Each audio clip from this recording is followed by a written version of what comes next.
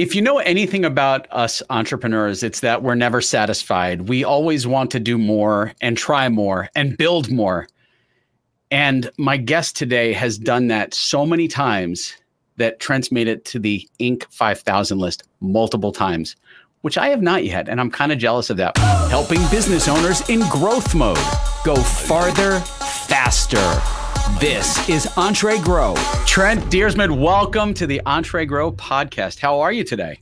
I'm doing very well. Thank you very much for having me. Thanks for being had, which doesn't sound quite right. But anyway, and I appreciate you being our guinea pig in the new format and the new technology that we're using to do this because, entrepreneurs like to try new things all the time, right? Oh yeah. I mean, the purple I got behind me, I've got a bunch of new toys here for my show as well. I've got the Stream Deck, I've got the Ecamm software, I've got the Rode Podcaster thing. I've recently changed up how I do my own. And I'm a gadget geek, probably just like you. So I completely understand the need to innovate. Yeah. Nerding out a little bit. We discovered that we could do things. So for those of you who have podcasts, this is either going to be a train wreck technologically, or it's going to be amazing. But we decided to incorporate our StreamYard, which we use for live stuff. And let's just record our podcast this way because we can add all the production to it and it's done in one shot. Now, theoretically, this is going to work great. Like I said, it could be a complete disaster. Who knows? So it's actually, I've just done the same thing for whatever it's worth, and it works beautifully. Like I used to I record, hey, thanks for being on the show, and then I do everything in post-production. Now I've got the buttons over here, and I literally just like you did, I welcome the guest on, and I say, hey, welcome to the show, and I hit that button, it does the intro sound, and then I do this, and I run an ad by hitting another button, and then it probably will work very well. Well, we're going to see. So Trent, let me first back up and explain to the audience how we got to talk to one another, because how we got to talk to one another was not remarkable, but it was out of need. Okay. We have in the entrepreneurial world, there's us creative people like me who have no core foundational elements of scale. We are humanly unscalable, right? Because all we do is generate ideas and then we drop them in other people's laps. And so that's the way I work, which means that I have no operating procedures. I have no thoughts of, I'm going to create this and we're going to do it this way. And this is going to become this huge, massive business. No, I just have an idea and I start and it becomes a mess.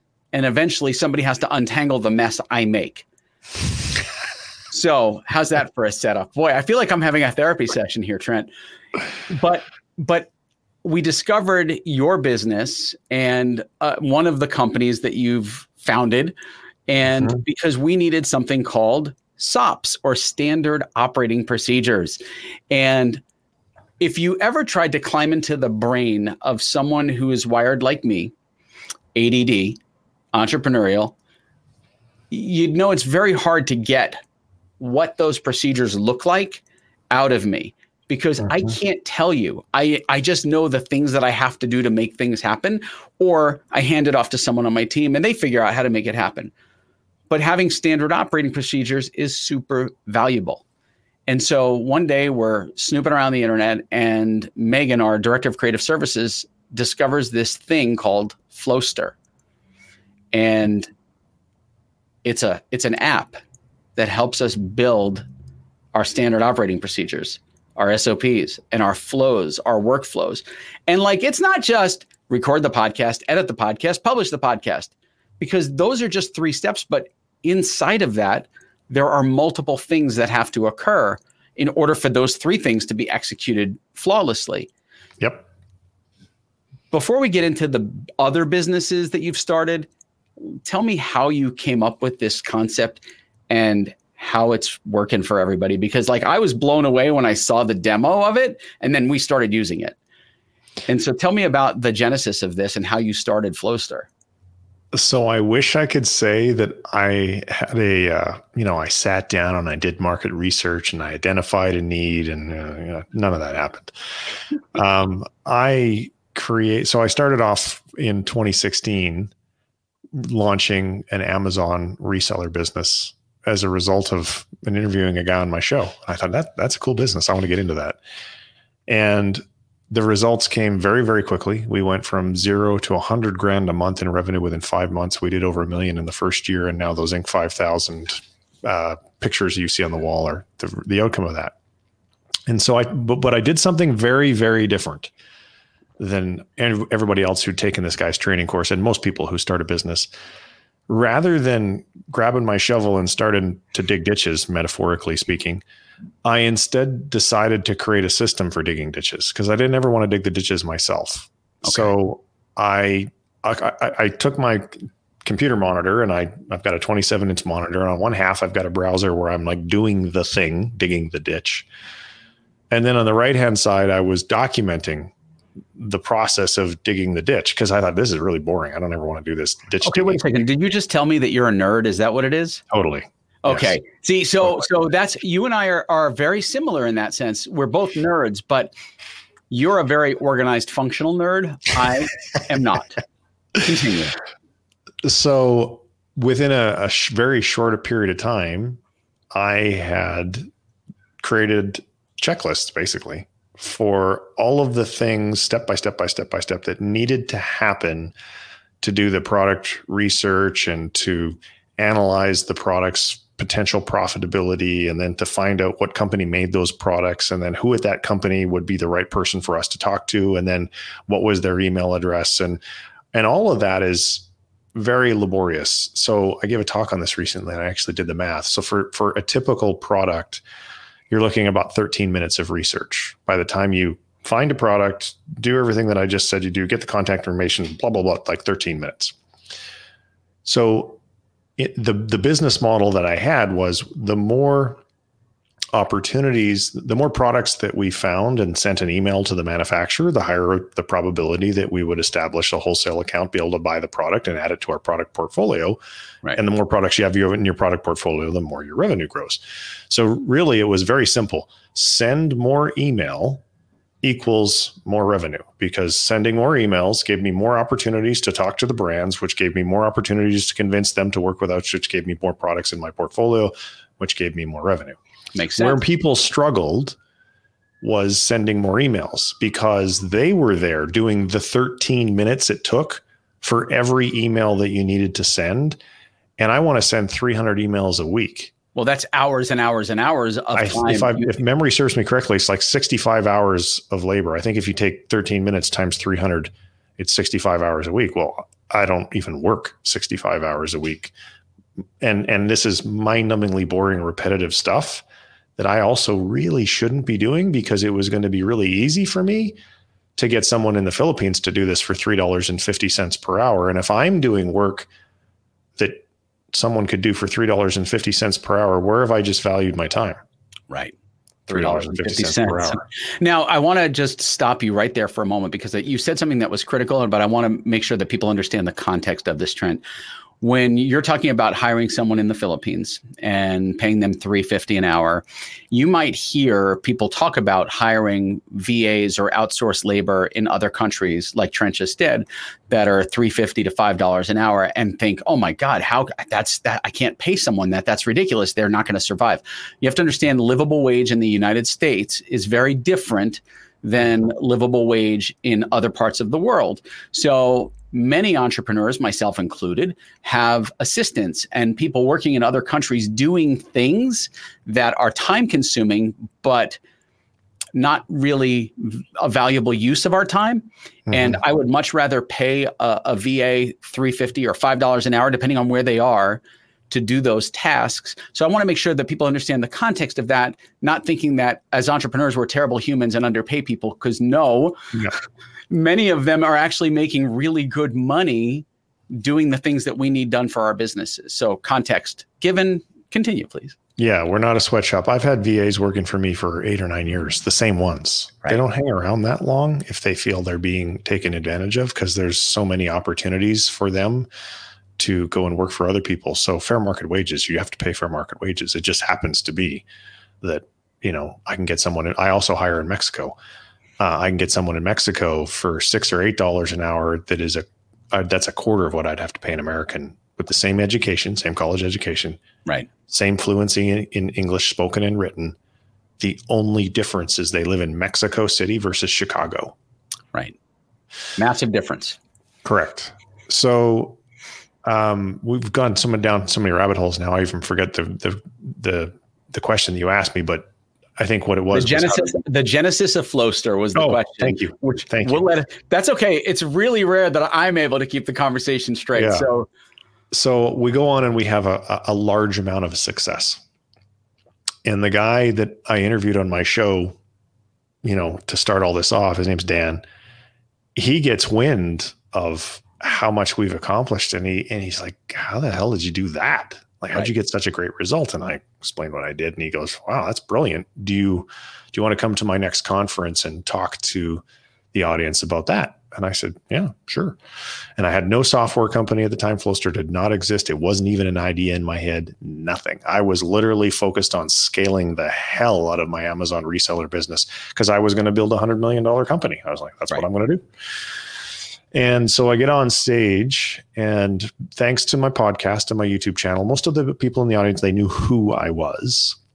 And I got up and I said, hey, everybody, it's a pleasure to be here. Thank you for having me. I don't have anything for sale. This is not a veiled pitch of any kind. I'm simply going to explain to you how I achieved this result. So get ready, take good notes, because here we go. So I proceeded to fire hose them with a ridiculous amount of detail over the next hour. And unless they recorded the entire thing, and even then it would be difficult for them to replicate it because of the sheer, I was explaining in an hour what it took me months to build. Right. So much to my surprise, at the end of the talk, a lot of folks approached me and they said, could we buy a copy of those standard operating procedures? Because you nailed it, man. I need that, but I don't want to spend a year like you did making them. Can I just buy a copy of yours? And I was like, I guess we could probably do that. So I spoke to Dan and I said, look, I'll make a copy of my procedures if you want to be an affiliate and tell your audience about it. And we can both see if we can make some money or not. And he said, yeah, sure. Let's do that. So we looked at the size of his customer base, and I assumed that, well, if a quarter of his customers bought my stuff, we would do in a 1 week product launch, maybe we would do $250,000 in revenue. Well, turns out we did over $400,000 in revenue in that first week. So that was a big shocker because. So you would call that mildly successful? Yeah, it was. And now we've sold millions of dollars worth of these things. And so I figured out by accident that there was a huge demand for pre-made workflows that are specific to an industry niche. Correct. So now after that week of $400,000, a light bulb went on. I thought, okay, I need a software company now because I know this content sells. I just need a place to put it because we were putting, when it was ourselves, we used a competitor's software app. And I'm like, well, why would I feed them all these customers when the really valuable thing here in the long term for me is the software company? So it wasn't a genius moment. It was obvious to me that I needed to start a software company. And so we did. And that's how Flowster got created. Now it's interesting as I sit back and listen to the story of how it got created. It was created out of necessity, right? You needed this to do something for you that would free up time. For a guy like me, and I know that there are lots of, and I always classify myself, I'm not a true entrepreneur. So Trent, let me explain. You're like a fake entrepreneur? I'm an artist with entrepreneurial tendencies. Got it. I discovered that about myself at Tony Robbins' Business Mastery a few years back. Yep. I am not a purebred entrepreneur. Purebred entrepreneur is all risk and reward. I'll dip my toe in risk. But there's a certain amount of risk tolerance that I have, whereas most entrepreneurs are fully risk tolerant. I'm a little risk averse. So I'm an artist with entrepreneurial tendencies. I mean, my God, look at the set behind me. I've got a zombie in a face mask because of COVID. Yep. And it stops him from biting people. But guys like me and many entrepreneurs are like me, are not process minded. Mm-hmm. And you are. And that's where I think your strength comes into building this product, this app, Flowster. And what really caught my attention was that in the pre-made stuff you have, and by the way, this is not a sales pitch for Flowster. If you guys want to check out Flowster, check it out. It's an amazing app. We use it.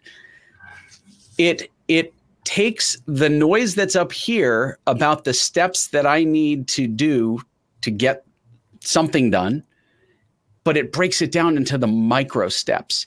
And that is really critical, because I can barf out a bunch of information to my team, but at the same time, they still don't have the context of what are the steps to get from point A to point B to point C, because inside those steps are these little, I call them micro moments, micro steps, and it's very critical that you don't miss those micro steps. So Flowster really kind of changed my thinking about, oh, wow, I don't need to try to articulate this to someone. It's already here. How do you come up with the process and the little micro steps, because they're really accurate? How do you do that? We do it in two ways. Initially, if you think back at the story I told, I'd created all these processes for my own company, and I was actively employing both US and foreign workers to do the work, because I stopped working in that company within the first 12 months of launching it. It just didn't work there anymore. Right. So I had to be able to have all the documentation so that other people could do all the things. So in our Flowster marketplace, and in this product that I've been selling for the last couple of years called the Wholesale E-commerce Business System, which is a playbook for people who want to run an Amazon reseller business, it was pretty easy because I had it all. I'd already built it. But going forward, I realized that I couldn't develop content in areas where I didn't have hands-on experience, and I didn't have that expertise. So we created our content partner program. And so the content partner program basically is super simple. I say to someone who's an expert in whatever, I say, look, do you have documented processes for this thing you do? Let's say like the latest content partner, this guy named Steve Pope, he runs an Amazon brand management agency. And so he had a bunch of content that was specific to that business. And I said, well, I want to put that in my Amazon seller playbook. And I said, so if you will Flowsterize the content, we'll put your company's contact info as the last step in each of the checklists. And in doing so, all of that content that is now living in my app and that we're actively running ad campaigns, driving eyeballs to it, well, it's also an indirect lead generator for you. Correct. Because some people who are going to come sign up, they're going to use my software, they're going to look at the workflows, and go, this is great, but it's more work than I have time to do. So I need to delegate this to somebody. Hey, this guy named Steve made this one. Maybe I'll just call Steve because there's his phone number right there. So Steve was instantly, yeah, that's a great idea. And so now I've been forming these content partnerships with other folks. Trent, what you said was really valuable there. And I'll give you a variant on that context. Something that Gary Vaynerchuk told me several years ago at dinner was that you can share with the world your entire process. You can show everyone the entire process, and they have the best of intent to do and follow that process exactly as you laid out, but only a very small percentage will actually take action and do it. The rest are going to lean into people who can do it for them. And that's exactly what this is. And that's what I did, because first of all, someone on my team brought Flowster to me, and I'm like, great, what is this thing? It's very noisy to me, right? I look at things and I go, oh my God, there's a lot of data here. What does this mean? Yeah. But when you collapse it down, it's just like a hamburger, right? The hamburger has layers, and it's got the meat, it's got the veggie, it's got the cheese, it's got the ketchup, right? It's just layers. But to make a hamburger, there are steps. And Flowster helps break down each one of those individual steps, which I thought was super cool, because it's almost like you got in my head and you could mind read, which was absolutely remarkable, because there's only 2 people in the world who can do that. And now you're the third. It's funny that you use the hamburger metaphor, because I oftentimes, when I'm explaining Flowster, I just use the recipe book. I'm like, it's a recipe book, like if you want to bake a chocolate cake, you go in and there's the directions, put the flour in and put the oil in and put the egg in and put the sugar in, put the butter in. It tells you how much of each one of those things and what order to put it in. That's all a workflow is. Right. Is it just describes a business process in enough detail that you don't have to ask anybody to explain to you how to do it. And if you consider the ramifications of that from a hiring and scaling perspective, they are significant. Because number one, now I don't hire all my entire team across all my companies is remote. Like literally, I sit here in this room by myself, which is the way I like it, to be honest with you. And there's like all the people that work for me, I've never met hardly any of them. And the reason they're able to do their job so well is because we have a culture of everything is process driven. Right. So now when I want to hire somebody new, like I literally just hired a new project manager to take over the management of the Bread Ideas podcast because we're firing my wife from that role. She's, between homeschooling and COVID and Flowster, she's got other stuff she needs to do. We have all the processes for podcast production and promotion and everything. So how much time do we have to spend investing in training? A lot less, right, than if we didn't have those processes. And so how much confidence do I have that Carla will execute just as well as my wife? Really high, even though she has no experience being a podcast production manager, because we have these super detailed processes that allow her, that guide her to the finish line. All right, so let's get personal here. I just heard you say something that really spoke to my heart. And by the way, coincidental that I'm wearing the heart shirt today. It's I Heart Zombies. So, but it was you fired your wife. Yeah. How did that go for you? And how has the marriage been since that day? Oh, it doesn't adversely affect us at all. She was overworked, stretched too thin, stressed. Then COVID happened. Then homeschooling happened. And, she's relieved. So no, it's not, it was a mutual decision. We liberated her from some tasks. That's a better way of describing it than we fired her. Well, Trent, I'm gonna have a moment of confession here, and some people who've read my book know the story. Other people who follow me know it, but not everybody knows it. There was a very public firing of my wife, and It was when my business, when Ad Zombies first started, we needed some basically some support on the back end of accounting and making sure that all the payments and stuff were processed properly. And so my wife said, "Oh, I'll volunteer. I've got time to do it." Oh boy, that was a mistake because we have 5 kids. Now, when this started, right? So back when this started, we had one starting college or about to start college, but the other 4 were in high school, grade school.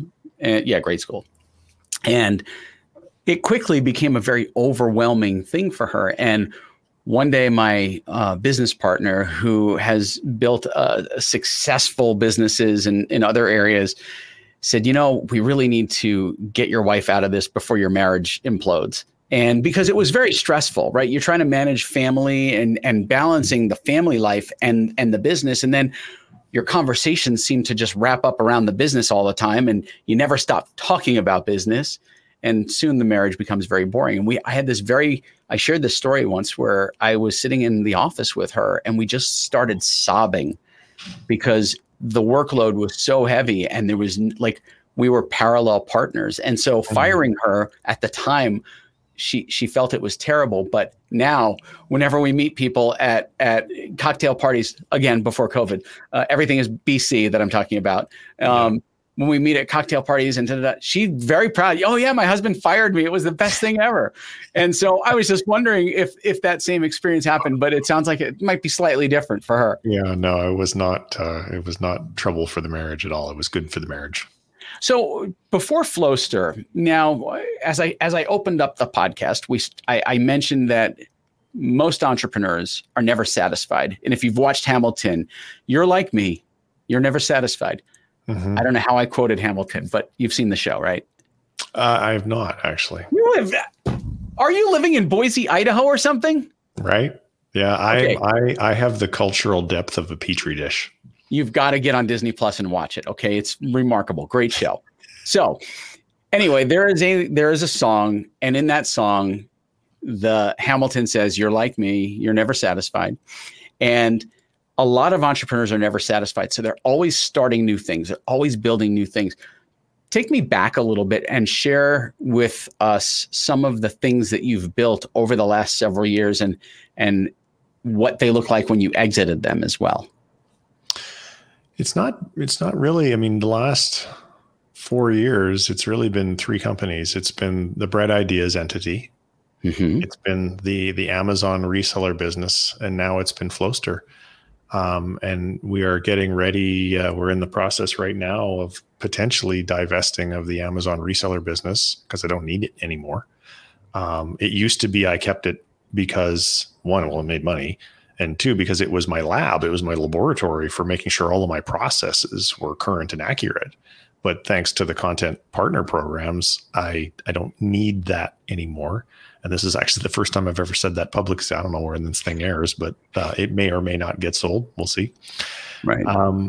But so I really haven't exited anything in the last couple of years as a result of, what I'm doing. I just have worked really, really diligently on trying, like my big thing is trying to bootstrap Flowster to $10 million in annual revenue without raising a dime from investors. Because if I can do that, obviously our net worths will be very, very high, higher than I need. And I'll have control over my company and I can run it however I see fit. And if we want to get to 10 million and go, that's good enough, I'll sell there. I have the option to do that. I don't have a board or shareholders that I'm beholden to. And then you can move to a warmer climate. Yeah, well, actually, we're in the midst of considering this Saturday. I'm headed back. So I'm Canadian, and we're going back up to Canada for a month because we're considering moving back. Because it's warmer in Canada. No, I love the warmth. Don't get me wrong. I just don't. I'm not a fan of what's been going on politically in the U.S. with all the hate and I get violence and divisiveness, and I don't think that's going to just because the person in office is changing. I like to think. Maybe that'll damp that stuff down, but between disinformation on social media and right-wing media and so forth, I don't think that's going to die down. I think it's going to get worse, actually. Well, I may have to seek political asylum at some point. And if that happens, I've got plenty of Canadian friends in New Zealand, Australia. So I've got some safety nets, but we don't get into the politics here because it is so divisive. And you're right. It's just, I don't see it ending anytime soon. Trent, before you started your businesses, tell me about the best job you ever had. But more than that, I want to know about the worst job you ever had and what made it terrible. So the best job that I ever had, then that's not why I'm laughing. I'm laughing about the worst job because I would love to name the company, but I won't. Okay. The best job I had was my last job before I started my career as an entrepreneur. Okay. I was a financial advisor for what became Merrill Lynch up in Canada. And here I was, this 25-year-old kid, and that was 25 years ago because I'm 50 now, making $200,000 a year, doing what I thought was pretty easy work.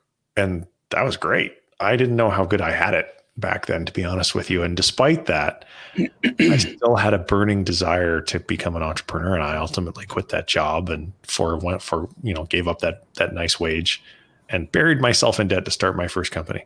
Because that's the smart way to start a business. Never. Yeah. Right. Yeah. That's a whole nother podcast episode. So the worst job I've ever had. So in spring of 2016. Yeah. Spring of 2016. So we've been running an agency for 4 years. We had one really big client. Life was pretty easy. The client gave us notice that they weren't going to renew their contract. I was kind of done with being in the professional services space. Mm-hmm. I had a 2-year-old daughter. And I looked at my wife and I go, you know what? I'm going to get me a sales job at a big software company and just go into Cushville for a while. I'm going to make a couple $100,000 a year. No stress, no net. So I got a job at this software company. Everyone knows the name. It's a multi-billion-dollar company. And it was a gong show. It's a cold call factory. And I don't do cold calls, not anymore. And the guy who hired me 2 months after I got hired, and he was great. 2 months after I got hired, they hired this other guy from eBay. And this guy didn't know one end of his ass from the other. And I did my intro call with him. And I looked to my wife and I said, I'm effed. Because he and I did not, from the second we talked to each other, the very first conversation, we had radically different views on how to go forward. And over the next couple of months, I kept badgering him. I basically said, you're doing your job wrong, which I'm sure he loved hearing. And so after 6 months while at quota, he fired me. Wow. You really had to dislike each other to have, you're at quota and you get fired.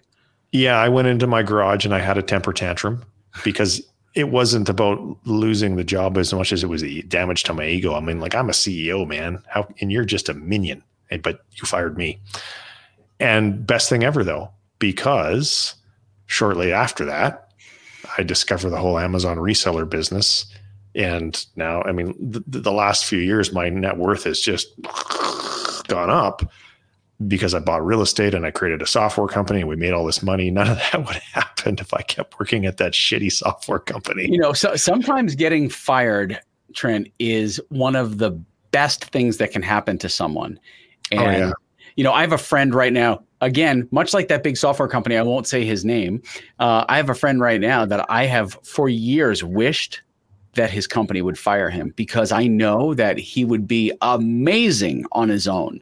Yeah. And he's just afraid to leap out of that comfort zone of, you know, the cushy $200,000 a year plus bonus salary to take that leap of faith. But I know that he would absolutely crush it if he went outside of his comfort zone. And it's hard for people. You know, again, you've got to be risk tolerant. And that risk averse versus risk tolerant balance has to lean a little bit more towards the tolerant to be able to make that decision. Yeah. And it's hard. We live wired in a society that conditions us. You got to go to college, bury yourself in debt. Then you got to get a job to pay off the debt. And then as you're doing that, you get married, you get a mortgage, you get kids. It's over, buddy. Like you're in the rat race and you're going to be there. And if you're like 99% of the people walking on earth, you're going to be there till the day you die. It's now, that. Trent, you didn't ask me, but I'm going to share something about my worst job ever because I feel like this is a good place for me to share this with the audience.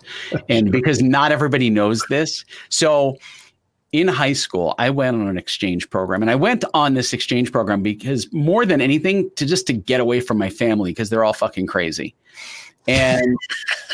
And so I left New York and I went to Israel for high school.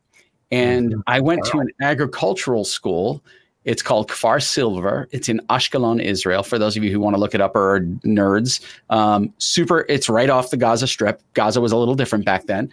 And I was assigned the task. I was one of the people who had to get up in the morning and go down to the refit, which is where they milk the cows. Cowshed, I guess, is English. Hebrew, it's refit. And so I went down to the refit every morning really early. And it was cold in the winter. And so I had to spray the teats with this warm water to get the cow poop off of the teats before milking them. But on my first day, nobody warned me about you're facing the wrong end of the cow when you're doing this. And you need to always be alert for the tail lift. And on day one, I got pooped and peed on by at least 3 cows. And I was like, so done. So done. And I was stuck in that crappy job literally for months. And then they moved me to the chicken coop, which was a whole different ballgame. Yeah. But, so I was shat upon in that job, and I did not like it. A lot of the people who follow my podcast know that I'm into branding, and I love brand and storytelling mixed together. And I'm just curious, is there a brand or a jingle from a brand that you can't get out of your head, that's stuck in your head, that you hear and you just go, oh yeah, that's this product? The cheese choosers always say cheese, please, when they choose the cheese on the cheeseburgers at McDonald's. There you go. Trent, where can people get in touch with you if they want to learn about you, your business, Flowster? What's the best way for our audience to find you? So we're going to set up a special page for your audience. It will live at flowster.app/zombies. Flowster.app/zombies. Awesome. Flowster.app, and that's app/zombies. Super cool. I am so grateful that you had a chance to come on today. Let me know how things go with your potential relocation back to Canada, eh? Yeah. And oh yeah, eh? Oh yeah, eh? People in Western, it's funny. People in Western Canada, that's it. Oh yeah, we're there from up there in Canada, eh? And we'd like to have ourselves there a cold kokanee and get out there and do some fishing on the lake. People in Western Canada do not talk like that. That is an Eastern Canadian thing. We sound like Seattle with a little bit of a, and that's it. Yeah, it's Seattle with a little bit of a zhuzh to it. Yeah, exactly. And zhuzh, look up zhuzh if you don't know what that means. Trent, thank you so much for coming on the EntreGrow podcast today, and I am so grateful to you for joining us. And I look forward to having another chat with you somewhere down the road. Thank you very much for having me, and everyone who took time to listen and hear our funny stories. Thanks for hanging out. Podcast listeners, don't go anywhere. Stick around because Overcast is happening now. That's the stuff that happened after the podcast that wasn't officially on the podcast. And remember, if you like this podcast, please do me a favor. Go onto iTunes or whatever platform you're on. Drop a thoughtful review. Tell people how much value you're getting from the EntreGrow podcast. I'd appreciate it. Ta-da, done. Yeah, I like it. Let's see how this works. Man, I hope that was comfortable for you. I was literally just trying to navigate this while we were doing it, and I think it worked well. Yeah, no, I think you did a great job. So I'm guessing, do you have like a Stream Deck on your desk with a bunch of buttons that fire off different things, or that's it? That? That's my trackpad. Okay. And my next purchase is going to be, and I'm going to wait till I get my next iMac, something that I can literally just have my fingers on the buttons. But this works really well because I have the video clips and I'm using the StreamYard overlays. Yep. So like your name pops up in the overlay rather than using the theme one because I don't like the way that lays out. But it's what is that? Get one of those. Stream Deck. And does it communicate directly with your Mac, your StreamYard? What? So there's software that comes with it. Okay. And then you can map the buttons to whatever app you would like. Okay. So I guarantee you there's a StreamYard preset for the Stream Deck, and all the stuff that you were using your mouse to do, you literally would just have these buttons just out of frame.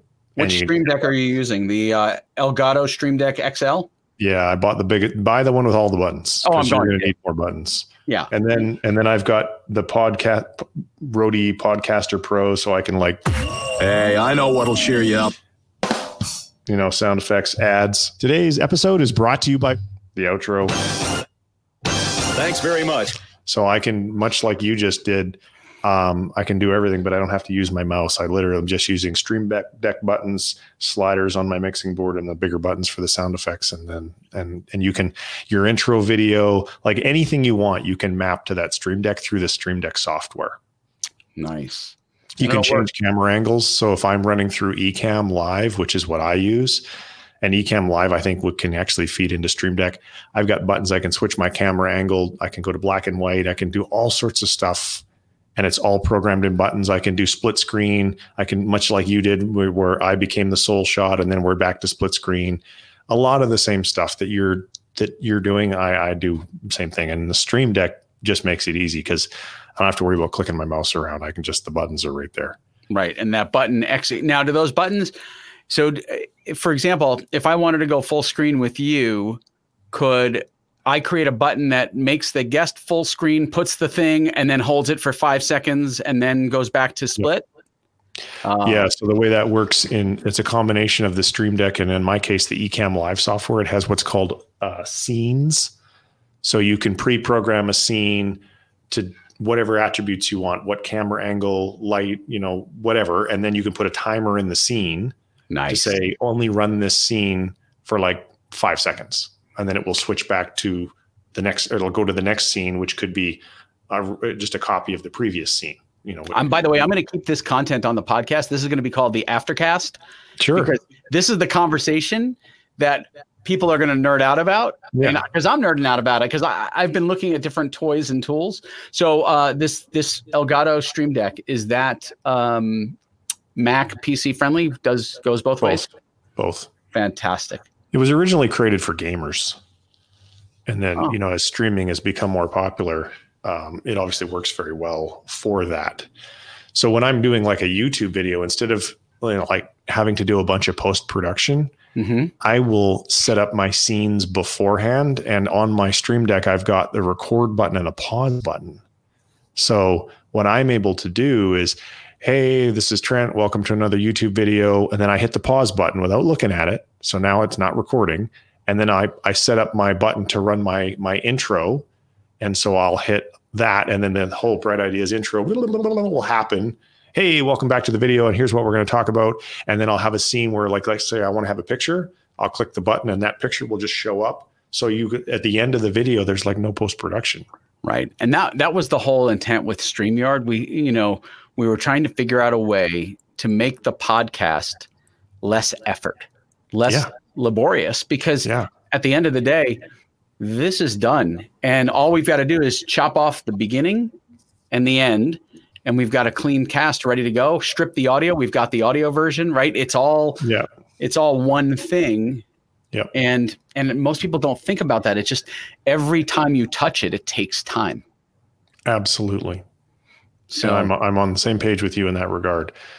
And we have, I don't know if you noticed, or if you know, but we do have our podcast post-production workflow in the Flowster Marketplace. So if you haven't checked that out yet, you might want to check it out. I do. We're actually starting to work on some flows now. And man, I just love, like, Flowster is so cool. I don't get in it because I would get lost. Yeah. But my team is using it and documenting and making the steps. And it's like, wow, this is so easy, because now anyone can go in there and go, I did this, I did this, I did this. Oh, this needs to happen. And it just makes it like, just check the box. And it's better than these. There's so many apps for like checklists, but those checklists, they're not, this is a way different level of efficiency and scale, because it's lather, rinse, repeat. And, and that's what I love about it. So super cool. I'm thrilled that you made the app, and I'm really, truly glad you came on today. So, well, thank you for having me, because every time, like, we're getting ready to turn our ads on for Flowster, but right now I cannot tell you the number of, like, everyone who signs up, they get an email from me that says, how'd you learn about us? And heard you on a podcast is the number one source of new leads. And right now we're growing without advertising at 15% a month. Yeah. Podcasting, it's huge. I mean, that, and I had that experience from being on Entrepreneurs on Fire, John Lee Dumas.